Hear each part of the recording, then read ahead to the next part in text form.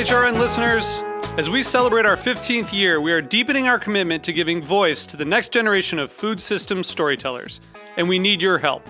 Our internship and fellowship programs help activate new possibilities for underrepresented and underestimated young people through experiential journalism, audio engineering, and production training.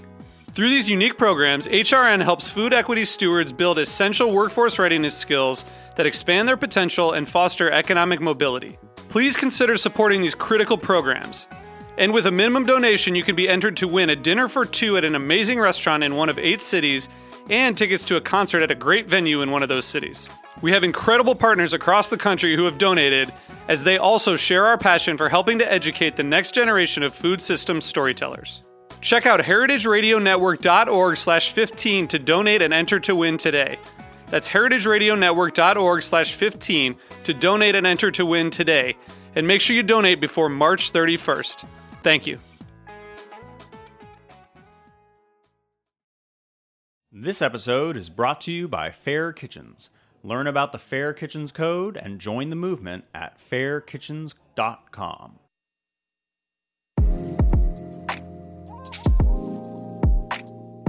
Now streaming from HRN, this is The Feed Feed. I'm Jay Cohen, editorial director of The Feed Feed, the world's largest crowdsourced food publication and social media community, serving as your daily source of what to cook, bake, and drink. Occasionally joined by our co-founders, Julie and Dan Resnick, we sit down with leaders and upstarts of the food media realm. So we often say that we're, as Feed Feed, answering this sort of age-old question, which is, what do we eat for fill in the blank? Breakfast, lunch, dinner. Our approach to doing so involves lifting up voices from culinary content creators all over the world, no matter how big or small their following is. This podcast takes the democratization of food media one step further by giving a behind-the-scenes look of the Epicurean magazines, websites, videos, and accounts you digest every day. We'll discuss everything from breaking into the industry, navigating social media. That's been my bigger social media thing, is I just get bored very quickly. And even when things are working really well, I'm like, everyone's doing this. I don't want to do this anymore. Building and growing a community. People are like, why is it 5 E's? And I'm like, I don't know. When you say eats, how many E's does that feel like it sounds like? And that's why. No real good rhyme or reason to any of it, but that's also kind of been our style this whole time. And producing content that resonates with young and old. You know, if someone doesn't like my writing or the photographs of my book or the design, that's subjective. But if I see that a recipe didn't work, that I really failed someone. So whether you want to know what goes into food styling a magazine cover, the process of getting a cookbook deal, understanding what the hell TikTok is, or grasping how a recipe can go viral. I mean, I guess the thing about going viral too is that then it's out there and people start claiming it as their own, and that's happened a few times recently with that tart, which is sort of depressing. But drag them. Name names. I'm not naming any names, but you know who you are. We'll be covering it all. This is the Feed Feed Podcast. Subscribe to the Feed Feed wherever you get your podcasts.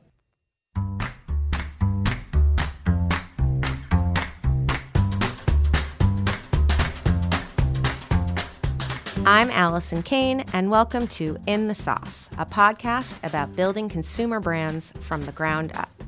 I love doing this show because I get to interview everyone from production gurus to marketing and social media mavens, anyone who can guide me on this crazy journey.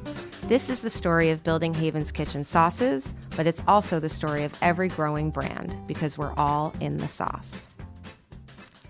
Today, I'm speaking with Amanda Hesser and Christina Wasserman from 5-2, the direct-to-consumer kitchenware brand from Food 52.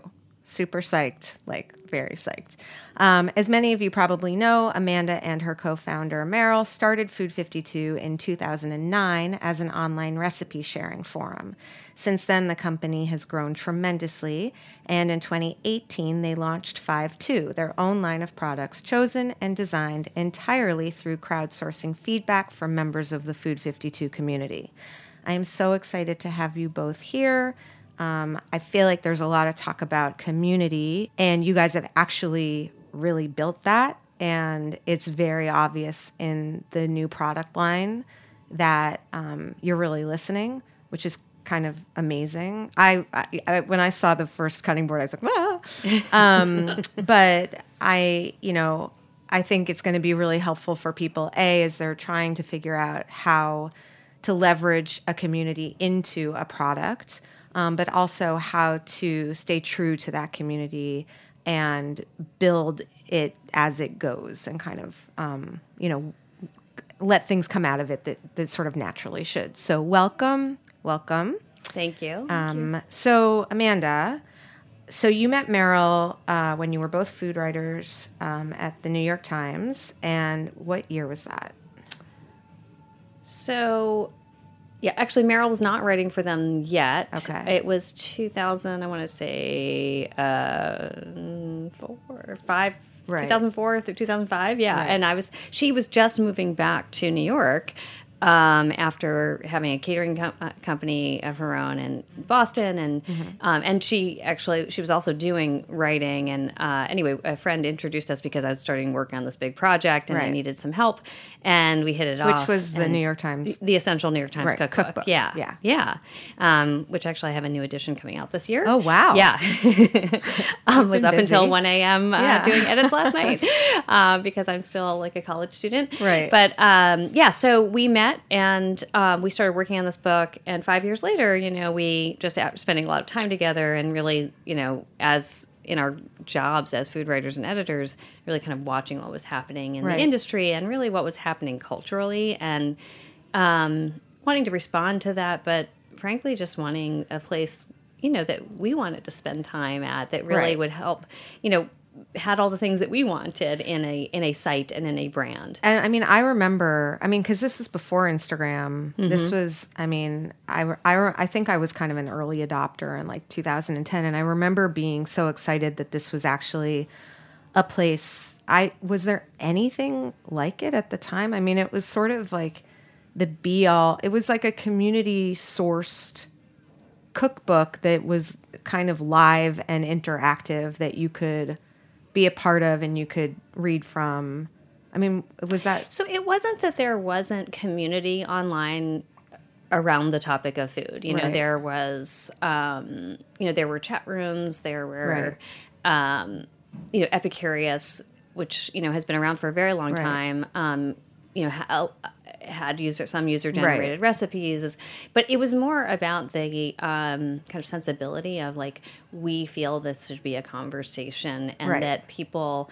I think that before we came along, there was a bit of a sort of a bias that, really great content had to come from the experts, from the sort of the content providers who are from these established brands that were broadcasting at you, as opposed to, they have that. Yes, they do have are producing great high quality content, but actually Americans had come to a point where they also knew a lot about cooking, and that actually there were all of these great talents kind of tucked away in their homes that you didn't have that didn't have a platform unless they created their own blog. And I really think that the explosion of food blogs was a big signal for us, which was that this was people essentially crying out and saying, like, I've got stuff to share too, and actually, like, I know a lot, and I want other people to see it, and I want credit for that, but I also want, like, to have a conversation around it. Yeah, because when I think about Epicurious, and obviously no shade to, like, all those, they did feel like they were sort of like the experts, or like the cooking people, like the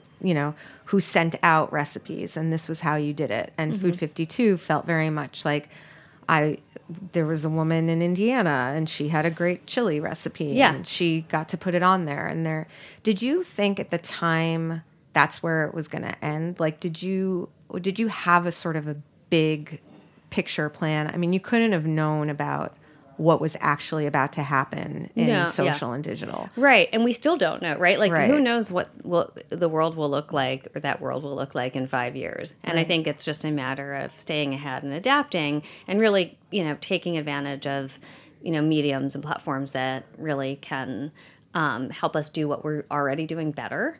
And I don't think, we certainly didn't have a crystal clear map of exactly what we were doing, but we did understand that there was an opportunity to create a new kind of world and company that didn't see itself necessarily as a media company, nor just a commerce company, but something bigger.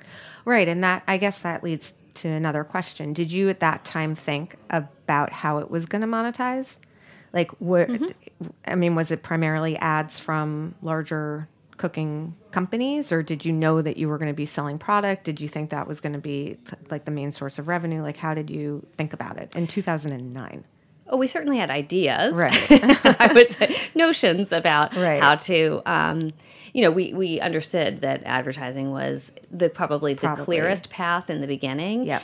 And we did see commerce as an opportunity down the road. But the sort of structures online for selling things was, even though that's not that long ago, actually were so different. Yeah. Drop shipping was much less common. There were many companies who just wouldn't drop ship that today do a lot of drop shipping. Meaning that you didn't have to have inventory and you could just say, hey, plateware company, send this. That's correct. And like affiliate sales where you feature a product and then if somebody clicks through and buys it from that site, you might get a percentage of the sale. That was not a well-established sort of system. And now it is. And that's not something that we do a lot of, but it's certainly something that a lot of bigger media companies are doing to increase their revenue. And so, it was a little bit of, we were very focused. We wanted to do it down the line. We had it in our investor presentations, but we weren't pursuing it actively day to day because we were really focused on building community, establishing a very strong brand sensibility and aesthetic, and that takes time. And we were two people in the beginning, and we were focused on building that relationship with people and creating a really strong brand identity because we felt like that was the most important thing we needed to do in the beginning. Yeah. And over making money, actually. Oh, for sure. And I mean, I think it's, there's still like a Food 52 vibe and like aesthetic, yeah. And I think, you can tell that you invested that time and energy into building that community and that brand. Can you give a couple of examples sort of in like the early first couple of years of things that you remember doing sort of consciously to do that other than just like making it look pretty? Yeah. So one of the things that we did with our photography was traditionally food media brands would kind of outsource their photography to a studio, and a food stylist would go to a prop house and like get a bunch of props and make everything look really beautiful. But each like month of a magazine issue, like the photography would be very different. They might use some photographers, again and again, but the sort of feeling would be different because they'd be kind of trying to create a new mood. We wanted to create a sense of home, like that our site, you recognized the bowls we were using, and that you had a sense of place, because this was also something that we felt like was missing, like terribly missing on the internet, which was just that it felt.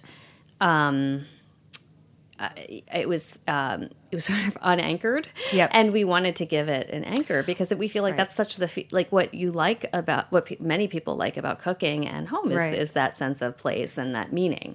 I think also one of the things that I've been thinking about lately is a lot of food media sort of came from the fashion world, and I think one of the things that you're talking about is those different photo shoots. In food magazines almost resembled a different fashion shoot for like, today we're going to be snowy and, with a fur hat. And then today we're going to be a tropical, leopard or whatever. Whereas you were coming from such a food centric place.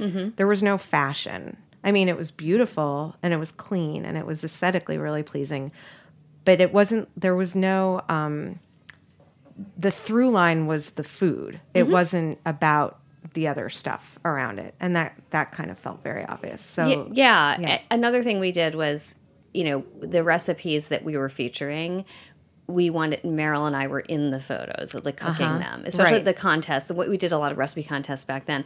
And that was important because we wanted, again, like to put people behind, like say, like, we're here with you. We're really cooking these recipes.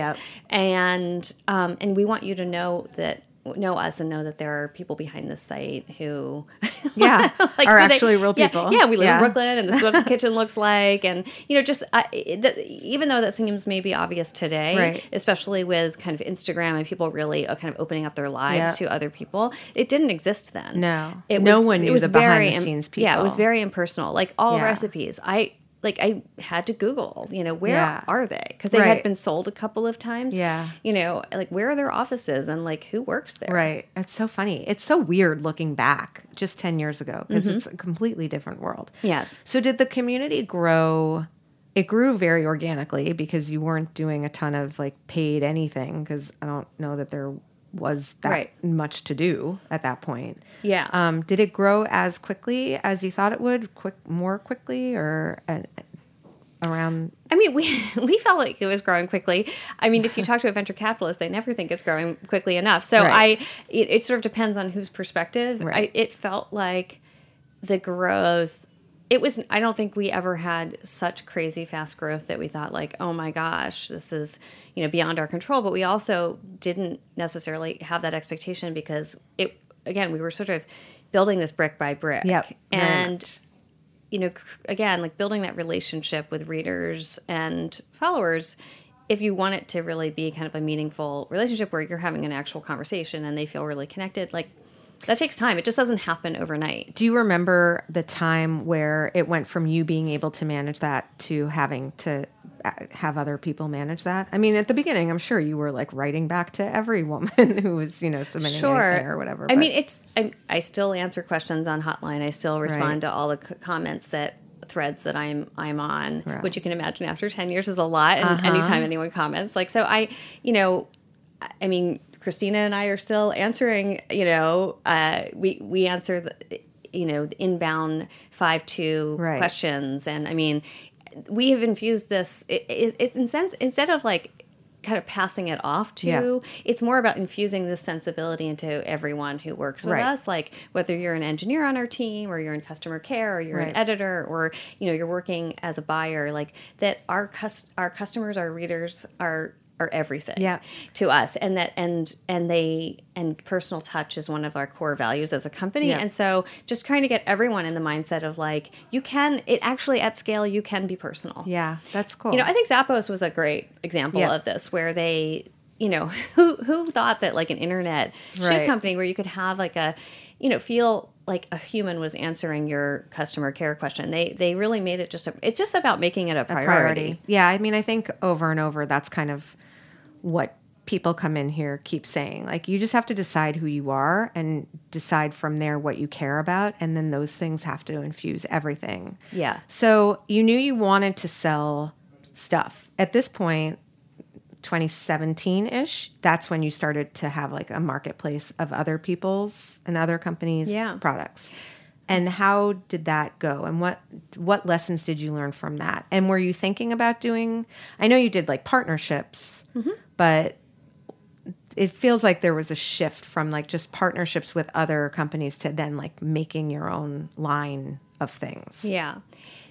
I mean, we learned a ton because we didn't know what we were doing. And I think the thing that was, I think we naturally thought, yes, we would love to do our own product line at some point, but it just the line, like the route from A to B didn't feel like linear to us at that point. It just felt like, okay, we've got to immerse ourselves in this, you know, dropship commerce model and like figure out what we're doing and like what is really needed. And one of the things, there are two things that I feel like big takeaways. Yeah. One is that I think people see, you know, products in a store and they just think like people are making stuff and they're selling it. Oh my and gosh. It's such a relationships business, and I had no idea. Yeah. And you know, Christina, with her background, obviously you know this very intensely well, and I think you're amazing at building relationships. But like that is everything. Oh yeah. And we, you know, and it actually, in some ways, I felt that incredibly heartening and inspiring because we are so focused on our community, and this is just another community. Yep. It's sort of a behind the scenes community of, you know, makers and manufacturers who really like are such experts and care so much about the products that they're making. And what we found is that you you kind of filter over time, right? You want to work with the best Right. of those who really do care. And that it was actually through that evolution that we figured out like, oh, these are people who not only do we love working with and their products are great, but they're actually willing to experiment and do things Right. with us. And that's actually how we ended up being able to develop 5.2 was Right. through existing relationships. You know, either they would introduce us to a new manufacturer or they'd be like, we can actually produce stuff for you, you know, according to your designs. Private label, basically. As a Right. you know, as a way of kind of expanding our Right. already good relationship. Yeah. It's very similar in grocery. I Is mean, it? Yeah. Yeah. So, I mean, in the sense that, like, I always say, I thought you walk through a grocery store, there are 30,000 products, and they just happen to appear there. And, like, oh, wow, people are making stuff, and, like, someone's dropping it off in the back. And it's like a much more complicated system than that. There are so many, you know, little pieces of the puzzle, but every single piece of the puzzle comes back to a relationship. If a distributor respects you, if you're honest with them, if you tell a retailer you're going to be late with a delivery, all of those things build the core relationship and make it partnership. Yes. And I think that as much as people are trying to, like, quote unquote, disrupt that, at the end of the day, you're just trading in one relationship for another relationship. That you can't make all of this stuff like void of that, right? Yeah. But I think also going back to the grocery store thing is, you know, if you make a great marinara sauce, for example, and you're selling really well, it is entirely feasible that the grocery store will say to you, can you make this for us with our store logo on it? Maybe a little bit of a different recipe, sometimes even not. And it's just a really nice way to build volume. You know, the choice is like taking away from your brand versus the volume, but sometimes the volume makes a lot of sense. And then you have a couple of SKUs on the shelf also. So it isn't that dissimilar. So the one other piece that I feel like big takeaway was that just through the process of dropshipping and doing kind of exclusive products with some of the makers, it just became increasingly clear that a lot of manufacturers, makers, and not because they don't want to, but just are very distant from the actual end consumer. Yeah. And so there is no interaction or discussion. And, you know, often, you know, when we have our product reviews, which we do as a group, and we test things out, and, you know, you realize like something doesn't work, or you want to understand, like, why did they make this design decision? Yep. And it really isn't necessarily with the sort of end consumer in mind. Yeah. And I feel there was that way about bowls with feet. Yeah. You know, or like some, you know, like I get that they look really good, or like I think designers really like to make them, or potters, or I don't know, but they chip the minute that like you actually use them in a real context. And I kind of always want to be like, this is cute, but you don't need the feet. But no one ever asks you, right? No one ever asks me. And people don't, they sort of just accept that kitchen gadgets and tableware like is what it is because it has to be. Right. As opposed to like actually there are opportunities for improvement still. Sure. And there's also, so that was really much of the inspiration behind 5.2, which was we have this amazing, well-informed, curious, enthusiastic community. And then we, readers and cooks and shoppers, and then we also had this community who would love to hear from them. Yeah, you know, and that if we can sort of combine that together, it can be a really unique opportunity to create a completely different kind of product line. So it makes sense because it was at some point did the retail sales of the products overtake advertising as a revenue stream? Yeah, it's 75% Oh, now. wow. Yeah. Which is great because then you can kind of retain a lot of the sort of integrity of the site without having to have like a ton of ads on it to make it work. Oh, that's so cool. And you know, we also work really hard to work with, you know, brands who we believe in and we're, and excited to. And the other thing I just wanted to note, which is that as of 2019, which is the first full year that 5.2 has been up and running, it's already the number one brand on I think it's on Food me 52. buying silicone covers for pans. Okay, we're going to take a little break, and then we're going to come back and talk to Christina and get into like the deets. Okay.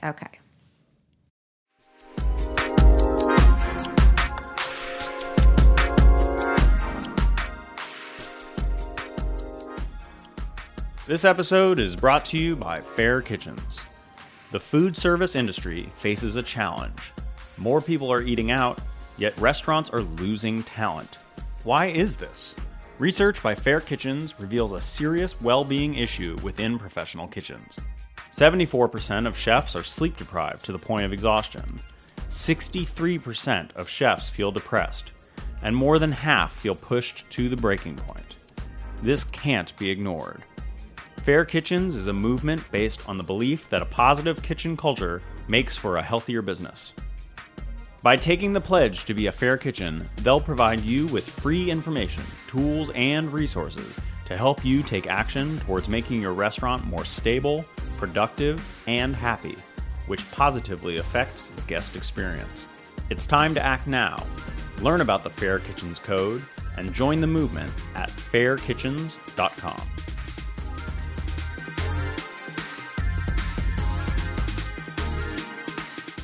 I'm back with Amanda Hesser and Christina Wasserman from Food 52. Okay, Christina, you started at Food 52 as a buyer. Yes. Right? So you were hired to help buy things from those makers and producers and whatnot. What were you doing before then? How did you land this job? That seems like a lot of fun. Yeah. I know, it was kind of a dream job. I've been with Food 52 for 5 years, so right. I've really grown a lot in my career also at Food 52. But before getting here, I was at Calvin Klein, working in their home department, doing buying and product development.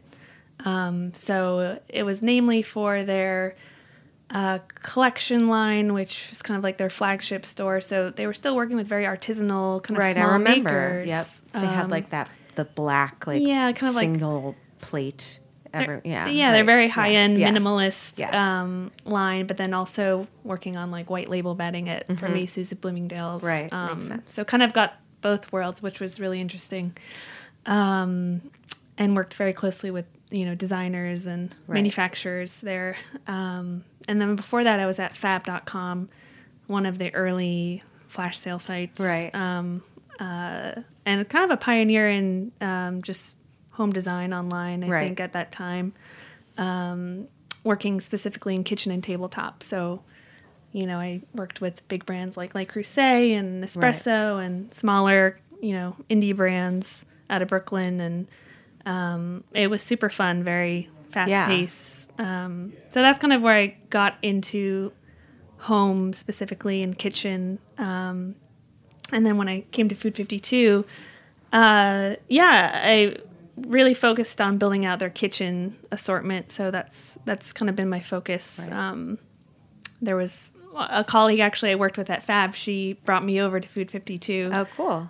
So we kind of rejoined each other. She focused more on home and table, and I really started to build out kitchen and bring on cookware. And did you know when you started that there was sort of a end goal to create a line of your own, or I think maybe not quite as clearly, but exclusives and collaborations, those were always, we were always seeking to do new and interesting things with the brands we were working with. And, for a few years, we started talking about specifically making our own products and kind of building out our team. It really was like a 2-person buying team for like three or so years. So we too many years. We were doing everything from operations, working with warehouses and kind of managing those relationships, building those relationships, and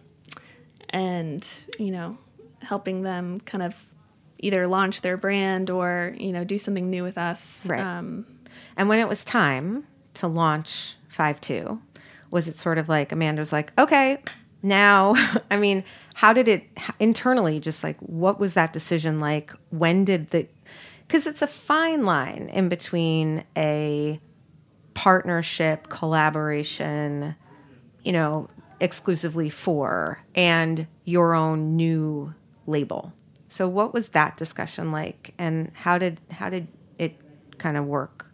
I'm curious what your memory is of it. So, I mean, I think about a year before we launched, it was becoming more of a serious topic. And I just kind of remembered Jojo and I kind of bouncing random ideas off Amanda and Merrill. And were there gaps? Like, were there things that you felt you saw that your community wanted that you weren't able to give them? Like, were those the types of ideas, or you know? Like, we're buyers, so we're looking at sales data, and we're looking at, types of products or colors or holes in the assortment. So we're kind of like thinking about this like future assortment. And I have this memory, I think, when like 5-2 was born, that Amanda and Merrill were having this meeting and we presented them this big deck of these products we could produce. And they were like, no, we have to do this with our community. And it was kind of like a genius moment, because we knew that should have been the core of the product line all along. Right. And, we were listening to our community through our data and through just also being so familiar with the brand. Right. But they really pushed us to that next step and saying, no, we really need to bring people into the design process. Which is, I remember being on my Instagram stories, and it was I remember there was a story. Do you like this material? What shape do you like? How do you like to put your, and I think I texted you at the time, because I was like, this is really freaking cool. And this is different than like everything else. Because everything else is like, you kind of know that like personalization, quote unquote, is like, there are 3 things. You fill an algorithm and you get the thing. This felt like it was truly kind of from the ground up. But what I think is interesting, and it goes back to grocery again too, is like people who are buyers, or they're looking holistically at assortment in a way that I, as like a founder, have never thought of. I'm very much like, this is the product, and this is how the consumer is going to use this product. And what I like about bringing in someone with sort of that buying expertise is they're looking at the big picture, and you're actually looking where there are holes. And it's the same like when I interviewed the Fresh Direct buyers, they look at a category. So they're looking at salad dressing or pasta or cookies. It's less like, oh, this is a really good product, we have to put this on. It's more like, where does our consumer need another thing? And then let's go find a thing that fills that. It's a little bit of both, but it has to, make sense in the overall picture. And it's all, there's the product story, and then there's like the overall story and message you're sending to the customer. So even when you're launching one product. Yeah. Were there, so that was sort of like, okay, now let's make some ground rules. Like, now let's make some parameters, like who we are, who we're not, what we'll make, what we won't make, how we're going to make them, what kind of questions we're going to ask. Like, did you go through that whole process? We did, and we also did go through a branding process. We worked with an agency called Creech, which was fantastic, because we felt like we really it needs to have its own identity. Yeah, and why did it need to have its own identity? Because we felt like, so like all of the products we were selling to date were really kind of under this sort of aesthetic umbrella of Food 52, and we wanted to maintain that, but we felt like, if for anyone who's new coming to Food 52, or somebody who is very familiar, we wanted them to like instantly be able to distinguish our community driven 5-2 products. And so we just felt like for the just longevity of the brand, like that would be an important first step. And it was not an easy process, but we all did it together. It's a second company essentially that you started. Yeah. Because I often feel like I did actually literally start a second company, but I kept the name. And I kept the name because I guess it's different with Direct, but I wanted to leverage the brand that I had built, and I was worried that if I started this completely different thing, and it remains to be seen, it's actually a clunky name for a CPG product. Like, it should be like Wowza Sauce or something, instead of Haven's Kitchen. So we'll see. I need to change the logo a little bit too, because it's a little long on the paper. But there are definitely things I also feel like there's, if you think about like Stonewall Kitchen or Barefoot Contessa, like these names that are legacy. to them. You remember them. Yeah, better. you remember them. They sort of, you don't necessarily. It's very wide.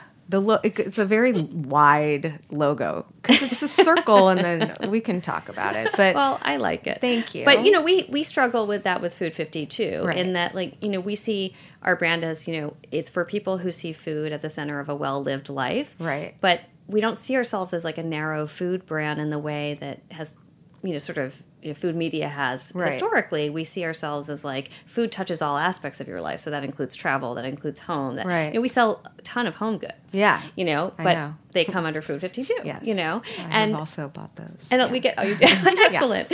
Well, but we get a lot. We do get some questions about that, right. and like, well, how can you call we actually when we were developing 5.2, one of the examples that we used as kind of a guiding example was like, well, if we do bedding, which we are now doing, cool. Is it going to be weird for the product label to say Food 52 on the label? Yeah, and we were like, yeah, that's kind of weird. Yeah, that makes sense because it has food in the name. It makes a lot of sense. Yeah, I mean that actually makes a lot of sense. Haven's Kitchen is probably not going to go into bedding, but you could I don't know. Haven's Kitchen, maybe. Yeah, the Havens. Yeah, I think sauce is enough for me for now. Okay, so it took you about a year from sort of like, okay, we're going to do this. We're going to create this brand. We're going to create sort of the parameters. I feel like it was like mid-January. We officially decided. And then it launched in October. Oh, wow. So it was pretty fast. Yeah. I mean, you did prioritize the first couple of launches to be products that you felt like you could get produced somewhat quickly. Yeah. Let's talk about that. Without having a big roadmap ahead of us, we kind of just dove in terms of those first few products. Wanting to do something that we felt was achievable. So the wood cutting board, right? Wood is a pretty easy material. You can set up CNC machines. They're pretty easy to design, to tweak, to prototype. We were working with a manufacturer in the U.S. also, so that was just made communication much easier. Yeah. So it was a great first product to kind of just get us off the ground. So, I mean, because I'm thinking about this, now I'm actually really thinking about this. This was like an operations situation where you had to figure out like products that could be fairly easily made with, not too much craziness. Your website had to be changed so that it accommodated this new thing. Mm-hmm. You had this whole branding thing, and did you hire a new team too? Like, or did you just no? It's just kind of you. Am I looking at the team? It was. I have one more person now.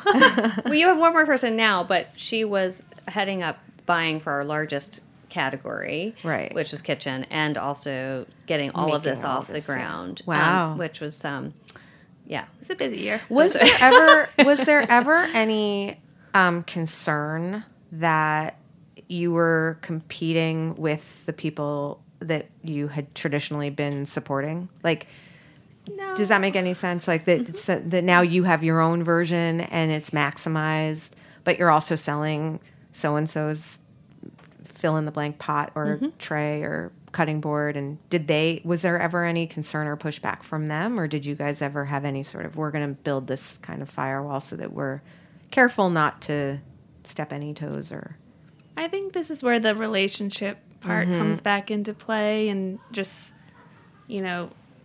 myself, having worked with over the course of my time at Food 52, probably over 500 brands I've worked with. Right. Just had really great relationships. And even in developing the assortment, we're looking for holes and we're looking for complementary products. We're not looking to compete.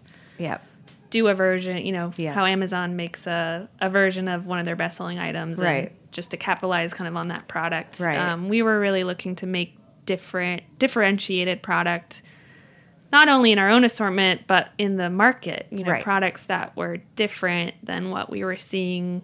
Yeah. Speaking of, can we talk about the lids? Sure. Okay.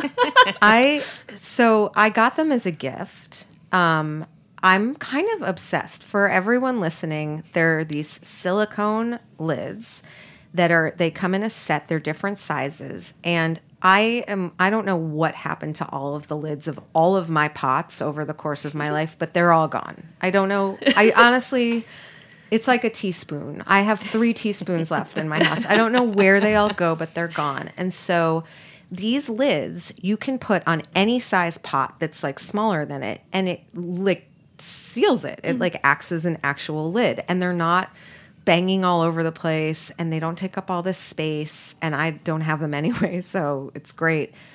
Where did those come from? I mean, that's a really good product. Yeah, those, I mean, there's a few like so beyond the pot. And they're pretty. Yes. They're really pretty colors too. Beyond the use for cooking in pots, they're great for storing food. Yeah. So instead of using saran wrap, tin foil. You can just put them on a bowl. Put it on a bowl, pop it in the fridge, in the freezer even. So we had gotten a lot of feedback just around eco-friendly, sustainable Storage, products. right. So that's kind of like where those were born, that idea. So they were born for storage, not for cooking. Well, I mean, they're equally as good for both, but that was where like the main kind of idea came from. Because how often do you have a big, like I made a pot of kitchery last night, and I had my big Dutch oven that I made it in, and I didn't want to put that in the fridge because of all the reasons. So I dumped it in a bowl, and I put the silicone thing on top, and I felt like a winner. It was like, it's a good feeling. They're amazing. So, They're one of our most popular products. They're easy to use. They're fun. The other thing too, there are certain things like that in the market, but they're all just ugly. Very ugly. Yeah. So I've never seen anything like that. There's a bunch, I don't know why, but there's this theme of silicone lids being shaped like flowers or big daisies or kind of very kitschy. Right. So as a buyer, we'd see them all the time like, this is an amazing product. It's just But it's got to be designed better. Yeah. Ugly. Yeah. We have to make a better version. Yeah. Do you now have a process where so what does the funnel look like in terms of, products? I'm imagining you have your assortment needs. The community is saying, can you make a tong that has a rest so it doesn't fall off the side or whatever it is, a whisk that Thank you for that idea. Yeah. The weighted asking whisk for a friend. The weighted whisk is a very good idea. I've been hearing that one circling around a little bit so that it doesn't like fall out. Yeah, and splits all over. I love that. Is not my idea. I don't remember whose it is, but I can just say it's not mine. I heard that. I just don't want anyone thinking I'm taking credit for it. So how do you decide? Is there like an Excel program where it's like all the ideas plus your needs? Then one of the things I actually feel quite proud of, as a company, is that we have resisted being just ruled by data. Yeah, like we really you have a lot of it. Yeah, we have a lot of, and it's interesting and it's useful, but it's not the most important thing. Like you have to constantly be weighing. So like with 5.2, like community feedback is most important. And then we are guided by sales data, and that's sometimes is how we figure out like, this category of products tends to sell well in our shop.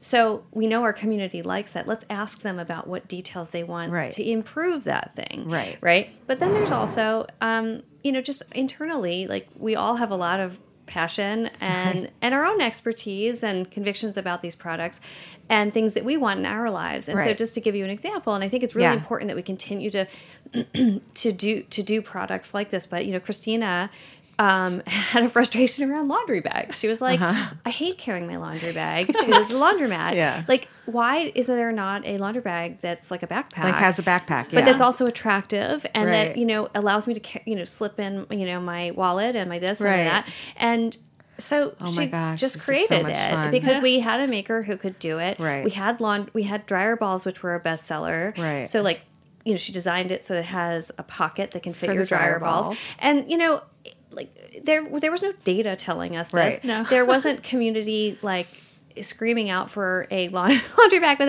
that's a backpack. But it just seemed like, hey, this should exist in the world, and like why not?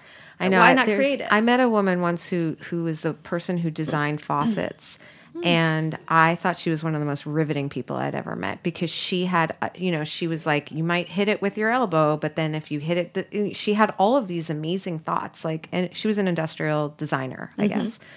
And so that would have been a career that I would have loved to have known existed 25 years ago. But yeah, so going back to the funnel, so I think I read about 10,000 people weighed in on that first cutting board. That's a lot of people, and that's a lot of weighing in. And I'm sure there were people who wanted it to be purple and things like that. So how do Someone wanted it to look in the shape of a whale. Yes. Yes, I'm sure. But we didn't do that. Right. Maybe next year. So have you gotten any sort of like, why didn't you take my design idea and make a purple whale?